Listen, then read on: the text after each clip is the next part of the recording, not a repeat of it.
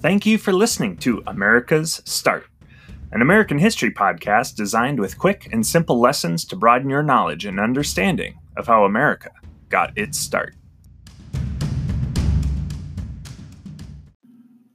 Thank you for tuning in to America's Start, Season 2, where we cover the Constitution of the United States.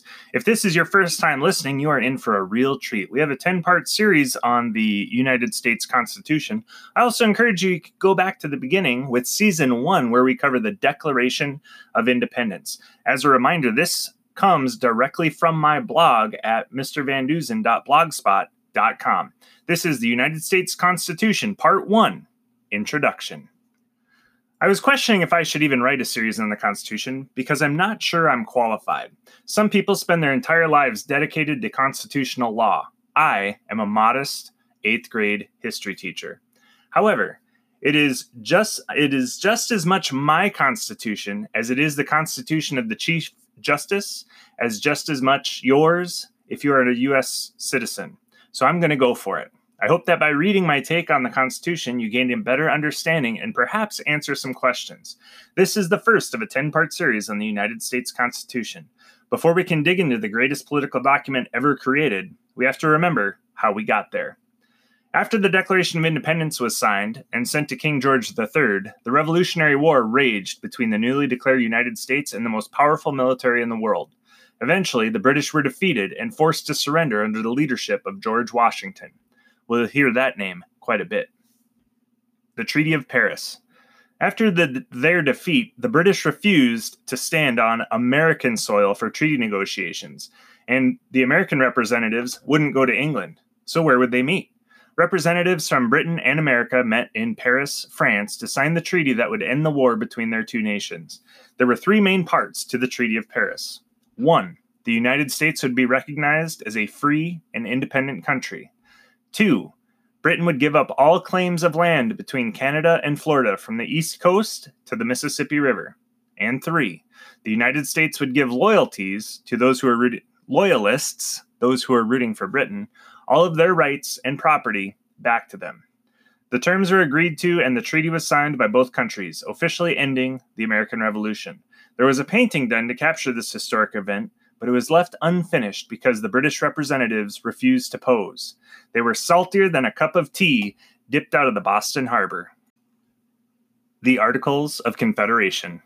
Now that America was a free and independent country, they needed to figure out how to govern themselves. They knew they didn't want a strong central government like the tyrannical King of England, so they decided to go in the opposite direction.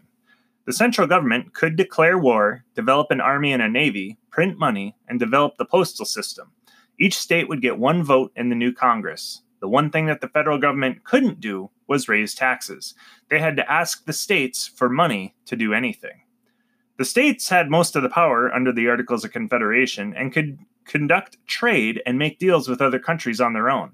When states had disagreements with each other, there was no system in place to settle those disputes. On the spectrum of power, the Articles of Confederation simply did not give enough power to the federal government to do anything that would lead the country effectively. The Constitutional Convention. So now what? The Founding Fathers knew they needed to do something, and they had to do it fast, or this newly formed nation would fall apart. There was a king 3,000 miles away who was betting that would happen. In May of 1787, delegates from each state, except Rhode Island, converged on the Pennsylvania State House, the same room where they stood 11 years earlier to declare their independence. They hammered out what we know today as the United States Constitution. A few notes about the Constitutional Convention. 1.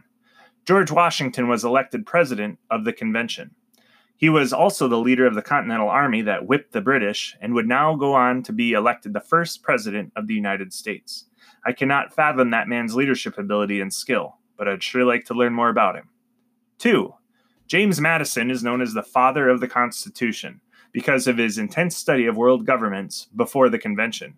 He also took impeccable notes at the convention, documenting all of the ideas and the debate. 3. The convention was held in complete secrecy. No one was allowed inside the hall while the debate was taking place. At one point, George Washington found a piece of paper that was carelessly left A military man like himself understood the importance of secrecy, so that at the end of the day, he hammered the delegates and insisted they be more diligent. Secrecy was so important because it would allow for free debate without fear of public opinion stifling conversations. Not one word of what was happening inside the four walls of the State House ever leaked to the press. 4. Remember Rhode Island? They boycotted the convention, fearing that a strong central government would crush any voice they would have in the new nation. In hindsight, they probably should have gone so they could get some digs in on the larger states. Once the convention was over, the newly drafted Constitution was sent to the states for debate. It was an absolute masterpiece of legal, political, and government like that of which the world had never seen. With that, some people were opposed to it for various reasons. In the end, it was adopted, but not until it was promised that individual rights were protected in what we know now as the Bill of Rights.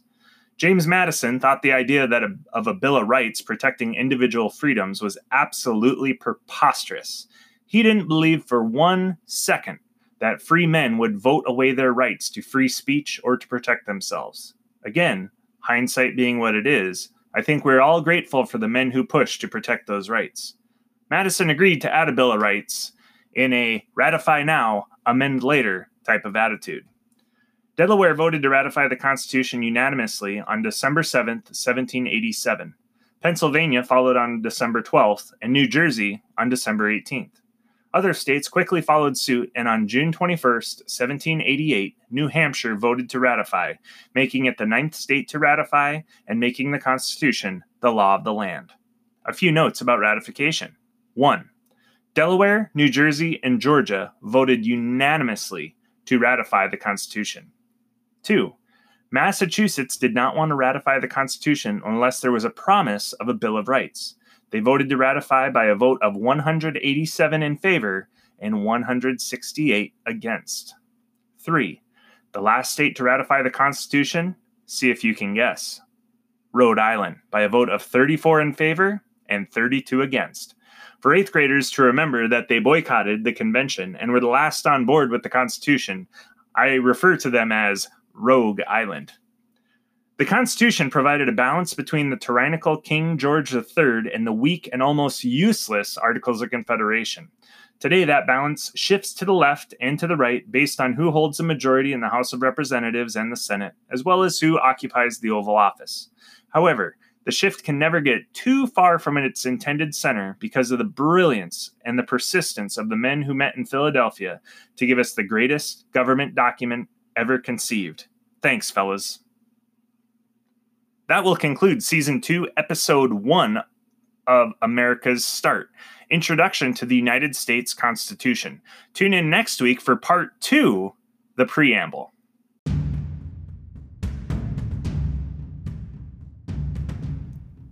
America's Start podcast can be found wherever you find quality podcasts. If this is your first time listening, please like, subscribe, and share with your friends to help spread the word.